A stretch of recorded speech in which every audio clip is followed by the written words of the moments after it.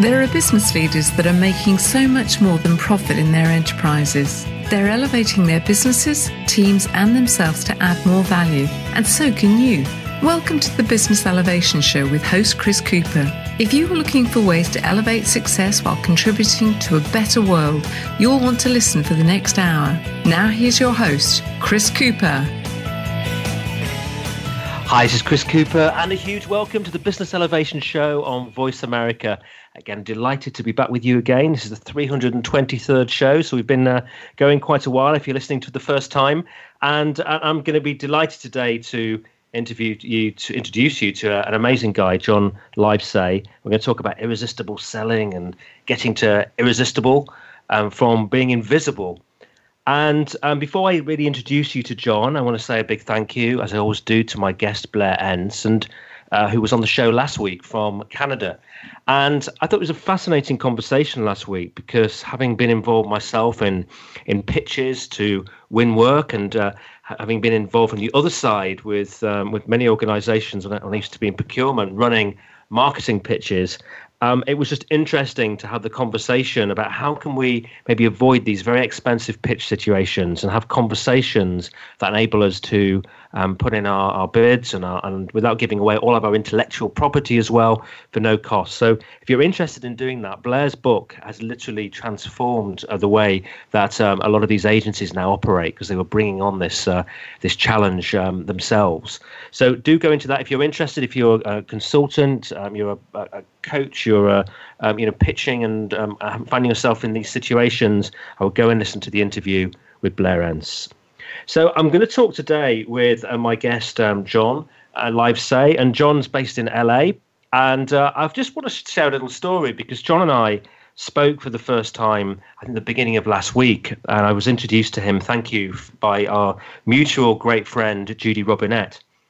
And really reminded me of just the amazing kind of world of serendipity and what can sometimes go on in terms of us, connecting with people who can help us to speak to other people that we want to speak to, and the sort of serendipitous nature of life. And I was just saying to John when we first met that I'd just been coaching a lovely client of mine. She's a speaker called Jana Mystery, and Jana's actually sadly lost her eyesight at the age of 18.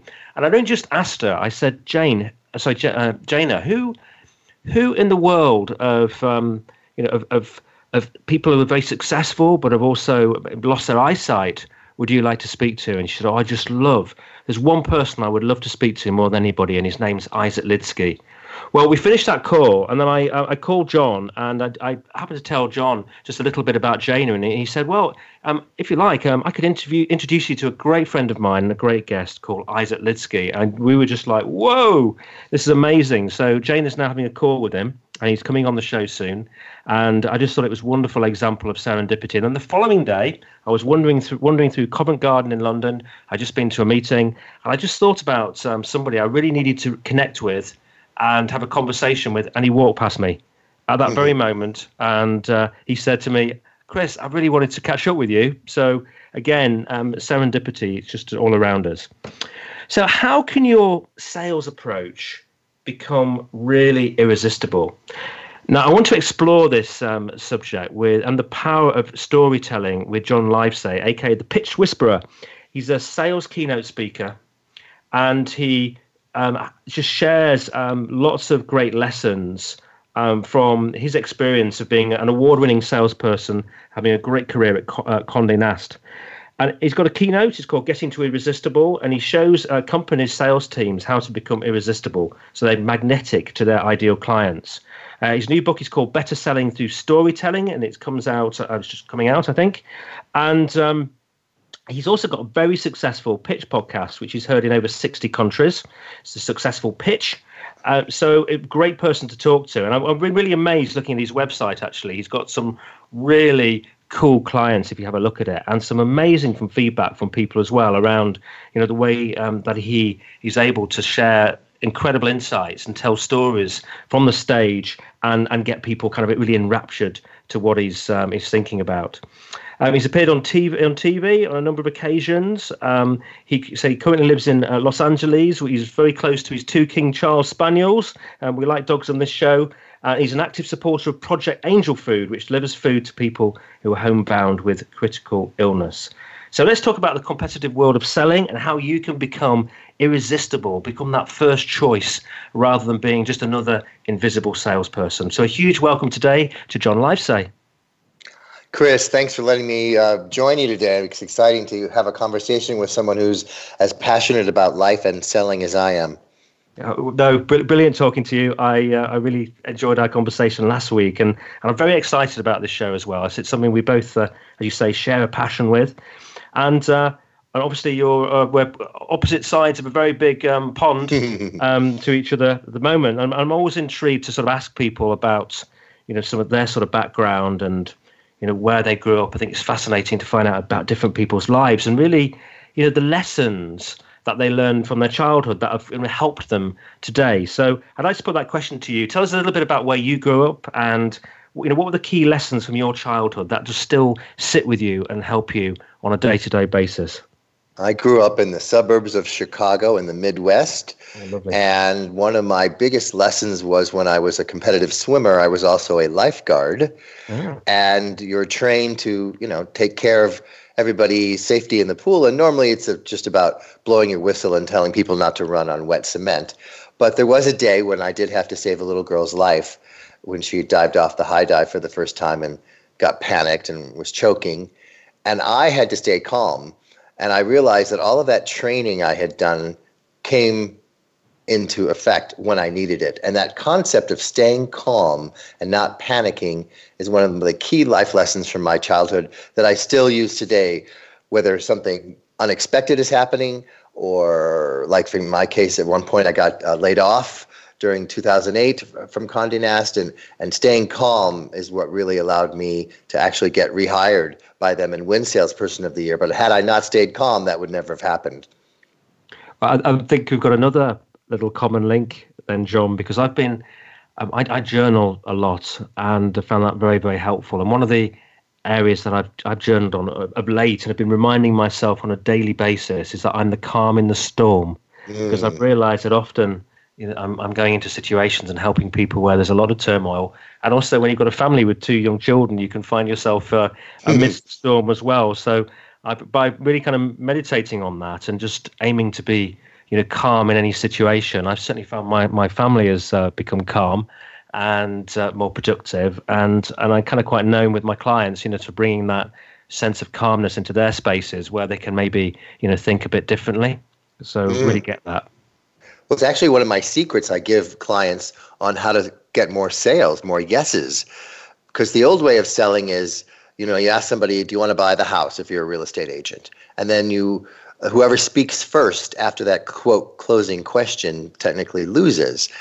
But I tell people, you have so much anxiety in your head. I need this commission. If I have to show them another house, I'm going to go crazy. So they are uncomfortable with the silence and they'll say, oh, what if I throw in the refrigerator? Would you buy it then? And you've missed the chance for them to say yes or no. Yeah. So I tell people, ask someone if they want to buy, hire you, whatever it is, and then just literally say this phrase to yourself 2 or 3 times. I am patient and calm.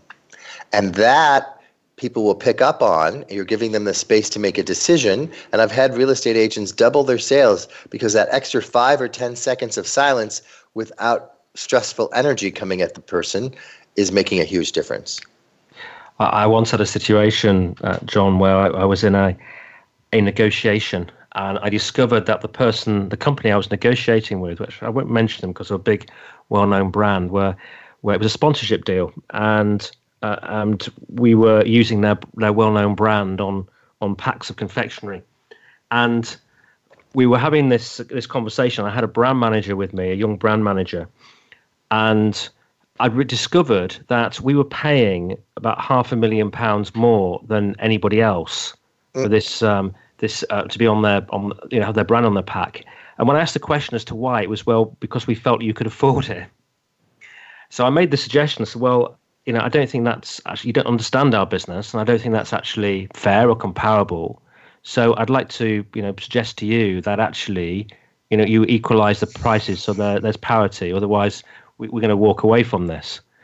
And I kept completely quiet. And the brand, and I could see the minds were whirring over. And I was just about to get a response when the brand manager chipped in and said, "Oh yeah, he couldn't cope with the science, but of course, this late stage, we wouldn't want to change anything." And I reckon that he cost us £500,000, and he got quite a rocket when we got outside.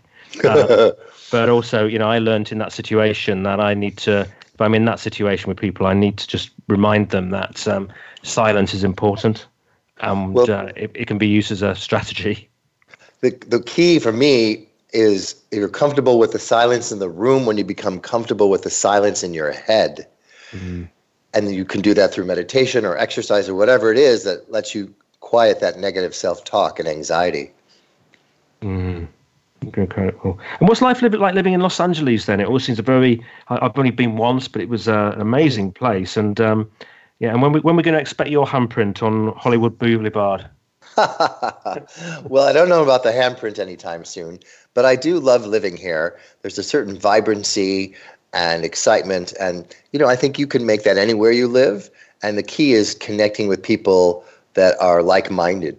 And I've been fortunate enough to build up a wonderful group of friends, and my family lives here, so it allows me to be passionate. And I made a connection through somebody who knows Larry King, and that's what allowed me to get on Larry King's show, which airs here in Los Angeles. Another friend of mine I met works at Netflix. He invited me to go to the corporate headquarters the day after the Academy Awards, so I got to see how they were celebrating their win for Roma and how historic that was. So if you take advantage of the place that you're living in whatever format that is, and this is all about entertainment, and that's part of your passion, then it can make anywhere you live wonderful. Yes, I could imagine you when I met you, being absolutely brilliant on the, interviewing people on the line in the Oscars or something like that as they're coming out. Well, I have a natural curiosity, and I love entertainment, and so I like to ask people questions a little more interesting than just "What are you wearing?" Well, I one of the things I think about with Los Angeles is the movie Pretty Woman and Rodeo Drive. And I think one of the the bits of the film that really stand out for me is when Julia Roberts went into a shop looking at clothes, and there were some terrible sales assistants in there. They gave her no empathy because of the way they dressed. Until later on, when they realised that she actually had money, and it was too late. And in my opinion, they were not irresistible anyway. And I just wonder, what made you come up with this concept of this irresistible selling, and why is it important? Well, yes, I love that movie too. I remember her asking them the question, "You work on commission, right?" "Yes." "Big mistake," right? And that gets the big laugh as she walks out. So this concept of judging people, judging a book by its cover, it's been around forever, but now more than ever, you can't judge whether someone's going to be a qualified client for you based on appearance. The concept of writing better selling through storytelling so that I could show people how to get to this beyond yes, you want to get to the place where you're irresistible, is very much because people jump in. It's almost like dating. When you go out on a first date, you don't ask someone to marry you typically. And yet salespeople feel like, "Hello, my name is, and would you like to buy this?" And that's as big of disconnect as asking someone to marry you on the first date. So I've created this whole ladder of going from invisible to insignificant to interesting and then intriguing, and then you get to irresistible, and realizing you have to figure out, where do my clients see me on this ladder, and what can I do to move up a rung as opposed to jumping to the top? Yeah. And so every little move that you make with a client and every interaction is taking you up this ladder towards this state of irresistibility. It kind of builds over time. Yes, exactly. With every step. In dating, irresistible is when you've gone out with someone, you can't stop thinking about them, you're sending texts, you're telling all your friends. The same thing is true in business. You've got a really great client, and they can't wait to tell all their friends and give you referrals. They become your brand ambassador. So that's why it's not enough to just get to yes. You have to get to irresistible. And this, you wrote the book Better Selling Through Storytelling. It wasn't, it was using that as the angle rather than irresistibility. Did you write this particular book? Why was that so important? Well, for me, I wanted to help as many people as possible get off this self-esteem roller coaster where we only feel good about ourselves if our numbers are up and we feel bad about ourselves if our numbers are down. I was on it for years when I was at Conde Nast, and it's exhausting, and it causes a lot of people to burn out. And I realized that the old way of selling, which is pushing your information out, doesn't work anymore. A lot of people say, if I just throw enough stuff out there, it's like spaghetti on the wall, some of it might stick. And I said, well, that might work for spaghetti, but it doesn't work for the new way of selling. The new way of selling is to tell stories that pull people in as opposed to pushing your message out.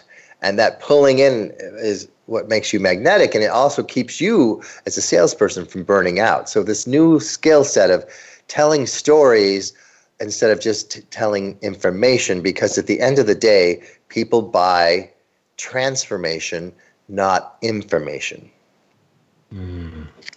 Like it. And I mean, we've got 2 minutes till commercial break. Have you got a short favorite story that you share sometimes? That helps people to understand this.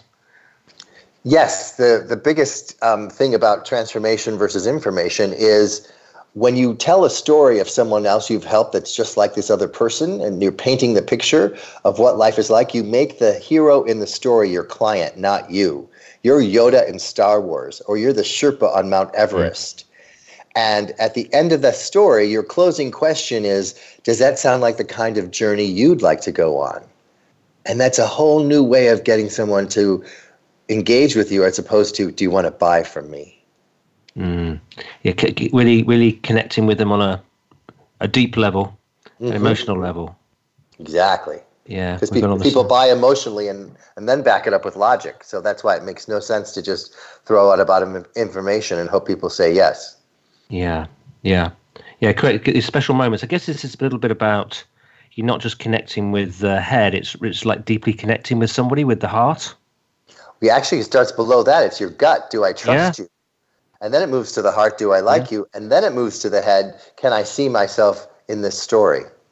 Yeah. No, I really get that about connecting with the gut. I think it's. I was talking to a friend Owen Sulaban, who was a member of the Russell Crowe band, and tours with him. Amazing guitar player, an Irish musician, and we were really talking together about that and about connecting at a gut level, as well as a heart and head.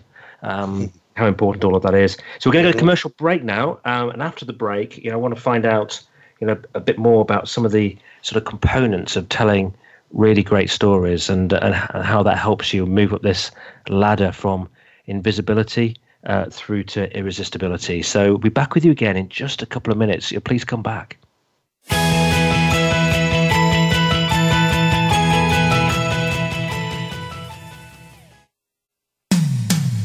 When it comes to business, you'll find the experts here. Voice America Business Network.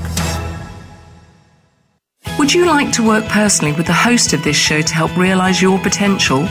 Chris Cooper supports business leaders and high potential individuals to achieve greater success in their businesses and careers. Support includes the opportunity to join a high return group mentoring and mastermind program called the Achiever Program. One-to-one mentoring and coaching, facilitated leader development workshops and speeches. Email info@bemoreachievemore.com to arrange a free, no-obligation consultation to see how Chris and his team can help you. We hear it and read about it every day in the news. America is heading over a fiscal cliff. Home prices are still receding and unemployment growing. How can you preserve and increase your wealth in this kind of economy? Tune in to Turning Hard Times into Good Times with host Jay Taylor. Jay will explain the decline of our monetary system and the economy, and will give you winning investment ideas and the tools to protect and increase your wealth. Turning Hard Times into Good Times with Jay Taylor can be heard Tuesdays at 3 p.m. Eastern Time, 12 noon Pacific Time on the Voice America Business Channel. If you hear hear a dog barking or an angel singing, then you know that you are listening to Waking Up in America. Heard every Wednesday at 3 Pacific Time, Valerie Kirkard and all of her friends will bring you powerful and humorous discussions that raise thoughts and give you insight on how to live your life to its fullest potential. Adventure is always a must on Waking Up in America with Valerie Kirkard every Wednesday at 3 Pacific. When it comes to business, you'll find the experts here. Voice America Business Network.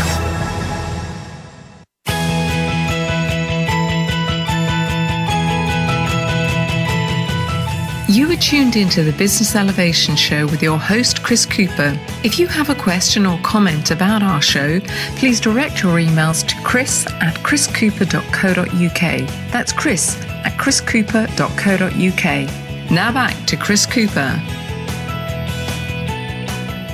Hi, this is Chris Cooper. I'm with John Livesay, and we're talking about irresistible selling and getting to irresistible, and also how within that journey, storytelling is just so important. And I've been, I was having a good look at John's website. I really, really do like John's website, and I see a lot. And the thing I noted on there is just some wonderful testimonials on there where John's really helped businesses take their sales to new levels. And it's clear from those feedback that he really does wow audiences when he's speaking to them. And I kind of wonder from your perspective, you talked about moving up the ladder, and we talked about storytelling, which we'll come back to in a moment. But what are the key factors that you've really got to consider to move up that journey to being truly irresistible? Well, I think the key factors to becoming irresistible is first identifying where you are on that ladder. And the way to do that is to say, don't make the assumption that everyone's heard of you or that everyone's heard of your new product, at least. Maybe they've heard of your company. So if you're clearly invisible, then you have to, say, all right, let's get on their radar. Who do we know we could get a warm introduction to, something along those lines. And then you move up to insignificant. And in dating, I don't know what's worse, Chris. You're invisible. I know you're here, but you're insignificant to me. But in the business world, that insignificant looks like, you sell life insurance. I'm not in the market for that. And then finally, you get up to something interesting. And again, back to dating, maybe you say something clever or witty. Someone says, maybe I wrote you off too fast, but I'm not going out with you yet. The same thing in business. I'm not ready to buy, but I'm at least interested to hear a little bit more. And then I've literally worked with clients when I've come up with an idea that they hadn't considered. For example, when I was speaking to Anthem Insurance, I'd asked them what other things they were doing after I gave my keynote if they decided to hire me. And they said, well, at the end of the day, we're going to have an improv session, and people from the audience will shout out objections, and people on stage role-playing will have to answer them. And I said, what if I stayed and would whisper in their ear if they got stuck some suggestions from my keynote? And they said, that's intriguing. Tell me more. And then that's what made me become irresistible, because nobody else was willing to do that or thought to do that. And that's how I got to become irresistible with them. Brilliant. Oh, that's a really good way. Just, and you're connecting with people in the floor as well. Mm-hmm. Getting opportunity to get kind of close to you and get some support and input. That's brilliant. And it is sometimes it's those small things, isn't it? It's remembering people's birthdays, or having a conversation with them about their kids. And I talked to a very senior person this week, and not spoken to before. Huge, massive corporate role, and I did some research around her. And I realized she had 4 children, and one of them was same age as mine. So first thing I did was, she was in New York, not at home, and I asked her about her children, and named the oldest one, and told her about my son. And suddenly the conversation then was all about, isn't Fortnite frustrating? And how and we suddenly had this warm common bond before we'd even started, and then we had a lovely conversation. But it just sort of broke the rapport, really. Yes. People connect emotionally. And it goes back to what we were saying before. They have to trust you, like you, and then know you. And most people think, well, if they know me and they know how great my product is, then they'll eventually like me and trust me. But if you start from the top down, it's not going to work as well as if you start from the gut to the heart to the head. Yeah. So gut from the heart to the head. Mm-hmm. So like that. In fact, the handshake was to show you didn't have a weapon in your hand. That, the fight or flight response kicks down. That's what trust is. Oh, is that where the handshake came from? Mm-hmm. I never knew that. Well, you have a few more guns over there than we do. Unfortunately, at the moment, yes. So I never realised that's where the handshake came from. And I suppose also, do you have to be mindful? I mean, is appearance important? Where you kind of dress? Well, I came from Conde Nast, or when I was working there, you were expected to look like you stepped out of the pages of the magazine. I think appearance is important in terms of brand consistency. So if you are going to be Mark Zuckerberg and be known for hoodies and things like that, great.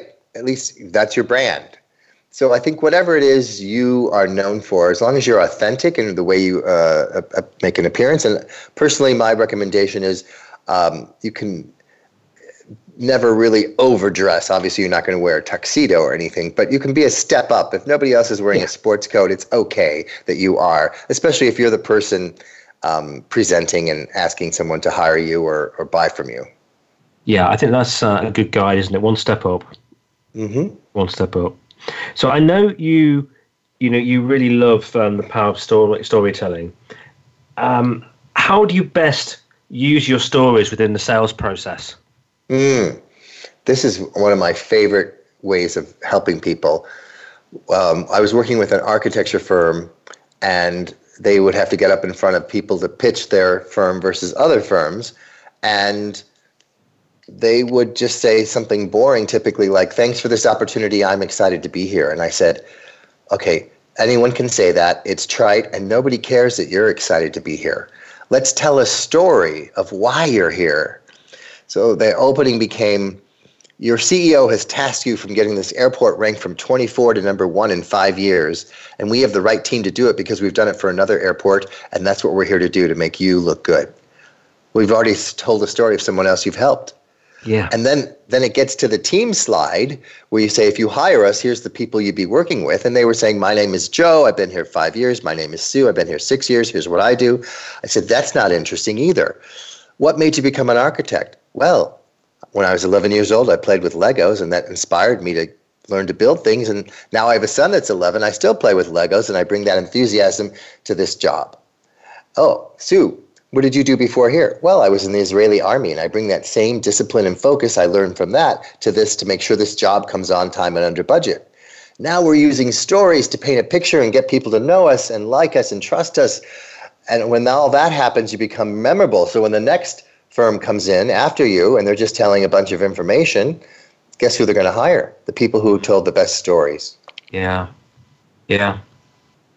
Yes, it's it does make a difference. I think one memory I really have, of which I look back on with fondness, was getting asked to do a big pitch, and they asked me not to do a credentials presentation, but to facilitate a session with the group around their kind of learning needs. And I walked in, and the room was it was quite a large group. There's about a dozen senior people around the table, and it had been somebody's birthday as well, so they got cake on the table.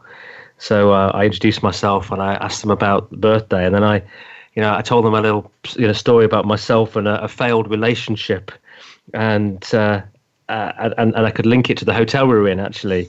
So I told them this funny story, and then they were laughing, and they were kind of on my side, and I'd shared something that was a bit vulnerable. But I came out of that session, and I just I burst into tears when I got in the car, because I knew it had just gone that well.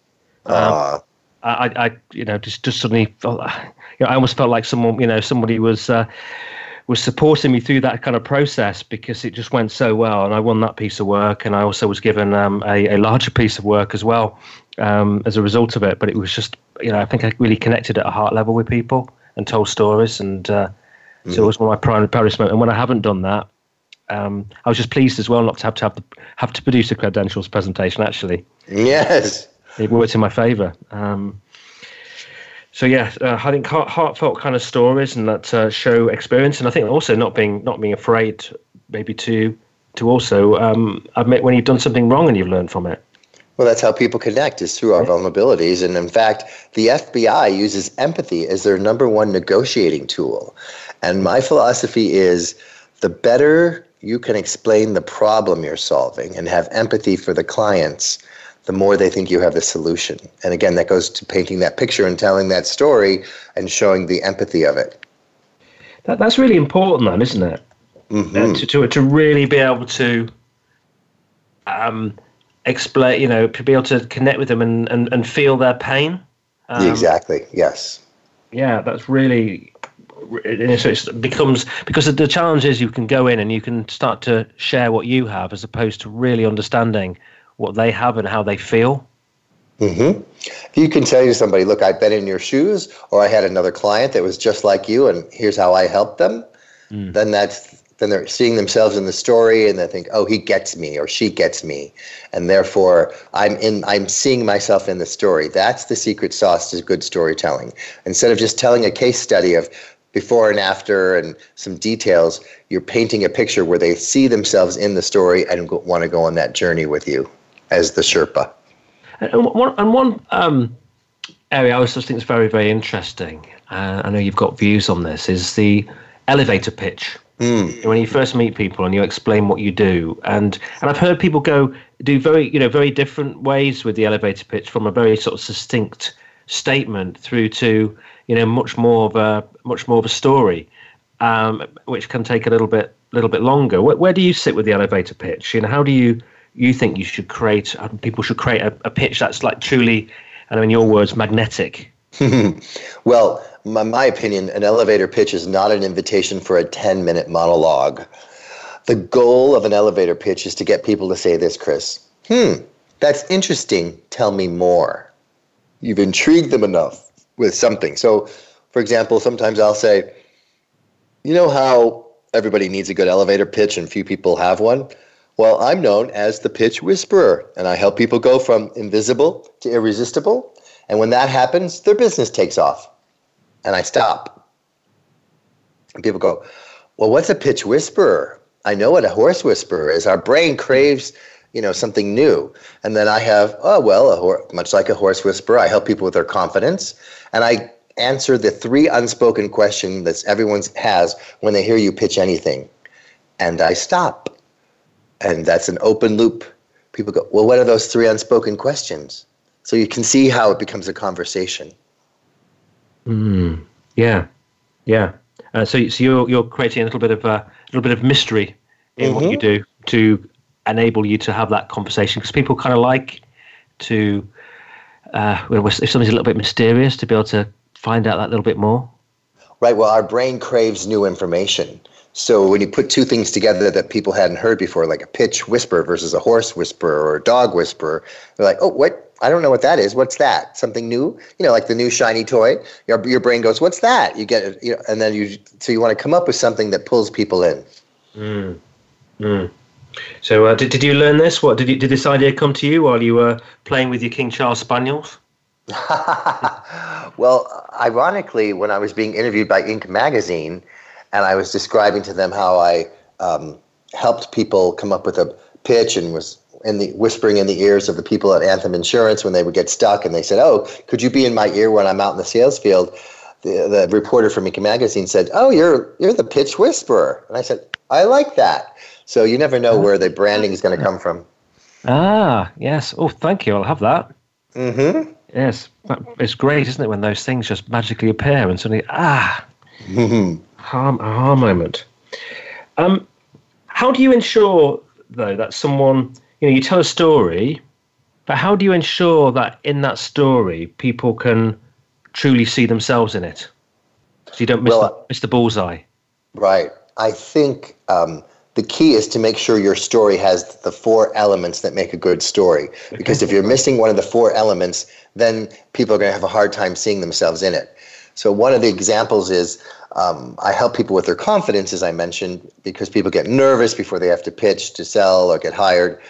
And I was working with a gentleman named Martin, and I have people write down their moments of certainty when they nailed something so that they have that confidence and feeling in their head before they get up in front of an audience. He said, well, for me, the big one here was I grew up in South America. I was born in South America, but I grew up in the Netherlands. And when he turned 18, his parents took him back to South America and dropped him off naked in the Amazon jungle to survive for 2 weeks, because in his culture, that's the rite of passage into manhood. I said, wow, Martin, that is a story. Let's work on that. I said, what did you learn in the Amazon jungle? He goes, well, I learned how to focus and pivot and persevere. I said, great. You're going to take those lessons from the Amazon jungle into the concrete jungle of being an entrepreneur. And when he had that opening practiced, he was able to get his startup funded because investors said, we're going to give our money to the guy who survived the Amazon jungle. He'll figure out anything in business. So people are in that story. And the reason is there's the 4 elements. The first one's exposition, and then it's problem, solution, and then the resolution. So the exposition in this case was, he's 18 years old and naked. But I said, if you don't tell people that's a rite of passage in your culture, it sounds like child abuse. So you have to paint a picture enough to get people in the story. And then the problem is he's got to figure out how to deal with that. And the solution is he comes up with those 3 life lessons. And then the resolution is he gets a startup funded from that story. And that's what makes that a good story. Yeah. And it becomes, you become memorable when you've got good stories, don't you? Yes, and that's the other challenge of being someone who's being interviewed or a client being your pitch, your vendor after vendor, is it all blurs together. So whoever tells the best story is not only memorable, but that's who they've emotionally engaged with. Mm-hmm.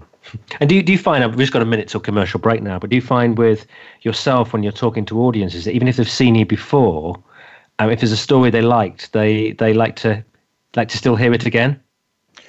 Yes, because oftentimes, that's why people go to the movies more than once. If you have a favorite movie, or when I was a kid, my parents would read me the same book over and over again.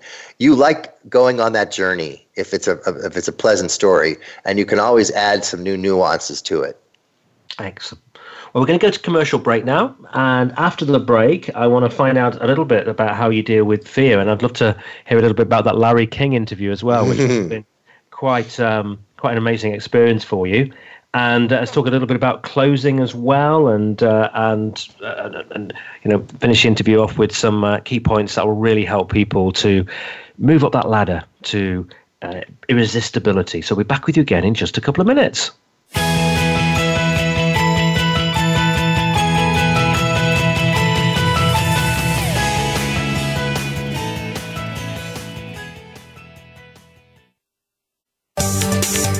From the boardroom to you, Voice America Business Network. Would you like to work personally with the host of this show to help realize your potential? Chris Cooper supports business leaders and high potential individuals to achieve greater success in their businesses and careers. Support includes the opportunity to join a high return group mentoring and mastermind program called the Achiever Program. One-to-one mentoring and coaching, facilitated leader development workshops and speeches. Email info@bemoreachievemore.com to arrange a free, no-obligation consultation to see how Chris and his team can help you. Have you become a member yet? Sign up now to become a member of Voice America. It's always free and easy. Plus, you get to take advantage of some great member benefits. Get unlimited access to millions of hours of on-demand content across all of our channels. Keep track of your favorite episodes, shows, and hosts in your own customizable library. Find out what shows you might be interested in based on your favorites. Plus, you get insider access with our newsletter. Membership gives you more. Sign up at voiceamerica.com and click register at the top right. From the boardroom to you, Voice America Business Network.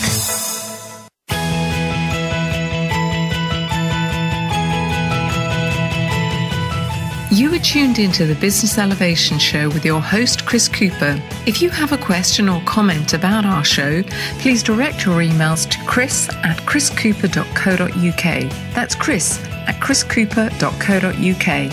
Now back to Chris Cooper.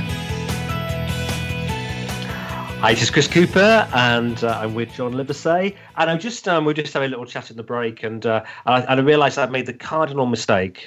You should always make sure that you get people's names right, because that's a good way to ensure that you become invisible to them in the future. And John just said to me, my surname's actually Livesay, so I do apologise for that. I'm not really very good at asking people, but it's anyway. I'm sure John, like myself, has probably been called worse. Much worse, especially as a kid. Yes. So good to be back with you again. I'm really interested to find out about your recommendations around fear, because we really do feel fear sometimes during the sales process. We can do, and particularly when we're starting out selling, or the opportunity seems bigger. And I know you had the opportunity to be interviewed by Larry King, who even I know well of in the United Kingdom as being right up there in terms of one of the most famous interviewers ever. So tell us about what it was like being interviewed by Larry King, but also any sort of tips on when you find yourself in situations and you are nervous, how do you deal with that fear? Well, people often say, I get butterflies in my stomach when I get nervous. And I say, that's normal. That's the adrenaline. That's your Super Bowl moment this is your Olympic moment, being interviewed by somebody like Larry King. So I say the goal is not to get rid of those butterflies in your stomach, but to get them to fly in formation. Use the nervous energy in your stomach and get it out. Make a gesture and get out of your head worrying about whether somebody likes you or not, and realize your purpose for being there is to be of service and to help people. And when you get out of your head worrying about whether people like you or not, get those butterflies to fly in formation, you're off and running. I think that's I think that is a really, really important point. And I was mindful of that myself in terms of my probably a couple of years ago, it really dawned on me with clients. I'm somebody, I'm very people orientated, and I like to be liked by people. And actually, I just decided one day, from now on, I don't need to be liked. And what I'm going to do is I'm going to be true to myself, and I'm going to share what I think is important, and overcome that need to want everybody to feel completely happy all the time in my presence. And I think it's really helpful, because what you often find yourself doing then is giving people what they need rather than what they think they want to hear. Mm-hmm. And I think that sets you apart. And I think it's for me has become very helpful actually in terms of people wanting to book me again and work with me again, because I will tell them what they really need to hear. Yes. Well, and just going back to fear in general, when I started my podcast, I was afraid of doing it. I'd never done it before. And for me, I had put some faces on it. And I think this might be really helpful for everyone that's listening today is if you figure out, well, what am I afraid of? Well, the first fear for me was the fear of rejection. What if I ask people to be on the show and nobody says yes? But if you're in sales long enough, you know how to handle rejection. And my secret for handling rejection is to never take it personally. Sometimes when I would be selling for Conde Nast and someone would say, oh, we're going with another magazine company, I'd say, oh, maybe another person could have gotten a yes, or maybe they're right, maybe that other product is better. Never reject yourself or what you're selling when you get a no. And then the next fear for me was this fear of failure. Well, what if I have a podcast and nobody listens to it? I'll be embarrassed and wasted time and money. And fear is just feedback. You keep going until you get a zombie idea so great it won't die. And then finally, for me, the final fear was the fear of the unknown. Well, what mic do I get? What kind of questions should I ask? How do I edit this? And I find that the way to overcome the fear of the unknown is don't go it alone. So I have a whole company that produces the podcast for me so I don't have to do it. So I think if you overcome the fear of rejection by not rejecting yourself, overcome the fear of failure by looking at it as feedback, and overcome this fear of the unknown by not going it alone, you'll really have mastered fear. Mm. And it's interesting, isn't it, when you do, like the podcast, I can relate to that. 7.5 years ago, I did my September 2011, I did my first one. I'd done some interviews before, but I was I had to be honest, I had 3 months thinking before I agreed to, mulling over whether I was going to do this, which were quite fearful. But actually, I think my fear actually disappeared, certainly in the interview process, after 3 interviews. Do it 3 times, and after that, you just forget. And I have a lovely conversation with my guests, and I forget that there might be, several hundred, 1,000 or whatever people listening into each show, and I don't feel the fear anymore, unless very occasionally I get a guest who, just completely blows my mind, and I've been known since I was a child and read about and that sort of thing, and I'm sort of thinking, well, crikey, I can't quite believe I'm here talking to this person. You must have felt that with Larry King, but actually, it's nothing hurts you, nothing bites you. Right, and someone like Larry King, who's interviewed literally over 60,000 people. Wow.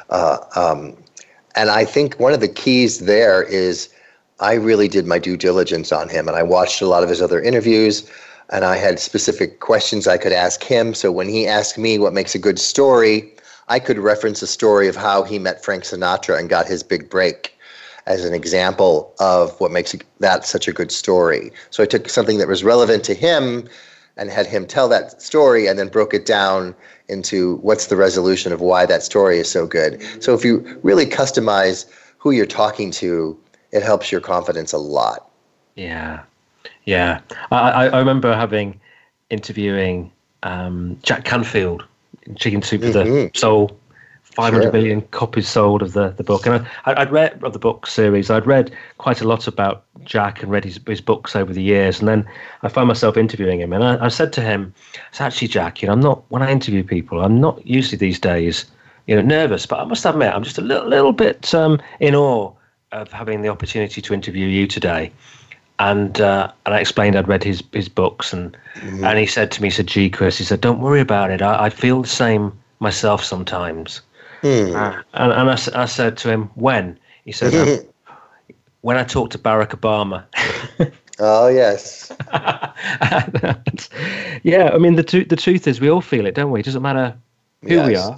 And people who are really successful are usually very gracious and know how to calm people down and get them to relax, because there's no sense in being intimidated. No, and I think actually just sharing that, it was a mark of respect. That's why I shared it. Yes, well, it's again the vulnerability that you talked about earlier. It's good, and it focuses your mind, and you do get on and do it. But actually, I think the rewards are always more significant, I think, than the rewards are worth it, aren't they? Pushing yourself out there and overcoming those fears, and then things become a bit like riding a bike, really. Well, I tell people you need to get out of your comfort zone. The concept of a comfort zone doesn't even exist anymore with all the disruption happening and technology changing. So I encourage people to get into the learning zone. And when you do that, you're always going to be pushing yourself to try new things. Yeah. I interviewed on the show, it was a world and ultra marathon record holder, Andy McMenemy. And he did 66 ultras marathons in 66 consecutive days in 66 different cities of the UK. And I remember him saying his take on it was that all of your potential lies outside of your comfort zone. Mm-hmm. And that sort of stuck with my mind. Is just exploring that. What is sitting outside of my comfort zone right now, and what can I keep stepping out into to help extend and reach some of that potential which is there, and it's hanging around waiting for you to move towards it. But if we let fear get in the way, we never reach any, our potential fully, do we? We're missing so much opportunity. Well, it's ironic you brought that up, because when Larry King was telling the story of how he got to interview Frank Sinatra to get his big break, he was actually friends with Jackie Gleason, who was a comedian in the 50s. And Jackie Gleason had asked Larry King, what's impossible in your business? They were playing that as a game. Talk about getting out of your comfort zone. And Larry had said, well, interviewing Frank Sinatra, he's not going to do any press interviews. His son's been kidnapped. The press is saying it's a mafia connection, and he's angry, and he's not doing any. And Jackie said, oh, he owes me a favor. I can get him to do it for you. So just asking that question, what's impossible in your business, in your life, as a starting point, you never know where it could go. Absolutely. Well, that's a good question. I put that in a box and I put little stars around it. Want to reflect on after this interview, actually. So we get to a situation where often during the sales process, people get to a point where they've got to ask for the sale, and sometimes you get objections. And I just wonder what your thoughts are on becoming irresistible at that point. Well, first, I think you need to look at objections as buying signs and not see them as something that you need to get defensive about. People don't ask questions about something they're not interested in and realize it's all a dance. I also think if you visualize yourself being a co-pilot with your buyer, and when I flew from LA to London last year and they made the announcement that we were landing in London, not one person, Chris, stood up and said, "What? We're landing? We thought we were just going to fly around forever." And the same thing is true when you're in a relationship with a potential buyer. When it's time to ask for the order or see if they want to move forward, next steps, it should be as smooth as landing a plane. And the selling happens the entire time, not the last 5 minutes. And again, that's the joy of storytelling. When you're telling stories, they're in the story, the closing just becomes, does that sound like the kind of journey that would be beneficial for you? And you're like, yes, I need that. I want that. We've got a few minutes left to the end of the interview now. It's gone really quick. And I just wonder, who are your ideal clients and how do you help them? My ideal clients are companies that have big sales forces, whether they're in the technology world, the healthcare world, anything to do with food or travel or design, and they need a keynote speaker to come in and open up a 2-day summit and possibly do a workshop with them to get them to have these new skills of storytelling. And when that happens, I've just gotten so many great results. Even after I leave at the beginning of the 2-day summit, they go, "Your presence is still felt here. We're referencing everything you said. It's set us off on a whole new way of explaining our story in a way that makes us irresistible. Our revenues are already up, the team's inspired, and we've got new tools we can start using immediately." It's brilliant, and it was real pleasure. And when people say things like that, it actually means so much, doesn't it? It does. I always remember seeing a CEO after a big program that I'd done of a big company, and he bought me lunch actually to reflect on the event. And I said, how did it go? And he said, "Chris, that was the third most significant event of my life." Wow. And I said, wow. So I said, wow. And I said, "What were the first two?" And he said, "Well, when my mum died and then when my brother died." And, that's lived with me now for quite a few years. The impact of that session on him was just, and the fact he opened up and shared that with me. It's been a few years, so I'll share it now. But, that means more than what they paid me. Yes. There's no reason to get up in front of an audience to speak unless you have information that's going to help make their lives better. Yeah. So tell me, what are the final messages that you'd like to leave us with today? The famous tennis pro Arthur Ashe said, "The key to success is confidence, and the key to confidence is preparation." So I just want to encourage everyone to prepare, because it'll make you more confident and it will ultimately make you more successful. Fantastic. Hey, it's been an absolute pleasure talking to you today. Thank you, Chris. I think there's lots of takeouts in this about. I love the ladder. Getting to being irresistible from not being kind of visible. I love just talking, exploring more about storytelling and why that's important and how we use it and how we connect from a gut, heart, head sort of level, and your thoughts on fears. Let's just get on with our lives and move forward. Just engage with people and make sure that we're not invisible and stand out. And actually, it's more fun when you do that as well. And I also get a real sense with John. I interview a lot of people on the show, and I've had a real sense with John that he is the real deal in terms of the work that he does, and very, very professional. He's got great testimonials and things on his website from amazing companies like Coca-Cola. So I recommend, if you've got a conference coming up and you're looking for a great speaker for that event, somebody who can also roll his sleeves up and run some great workshops and things around it too, then do go and check out John Livesay at johnlivesay.com. And on next week's show, I have a gentleman called Scott Kane.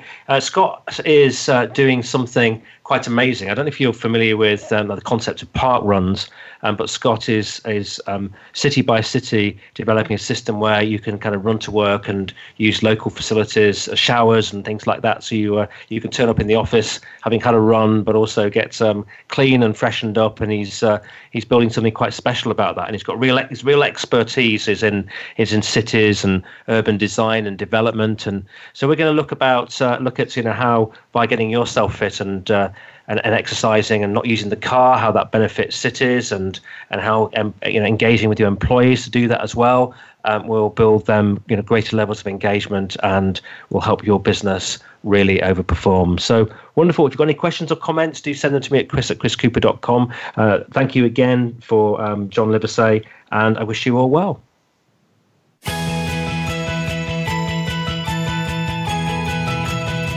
We thank you for listening to the Business Elevation Show. Please join your host, Chris Cooper, again next Friday at 8 a.m. US Pacific Time on the Voice America Business Channel. Be more, achieve more.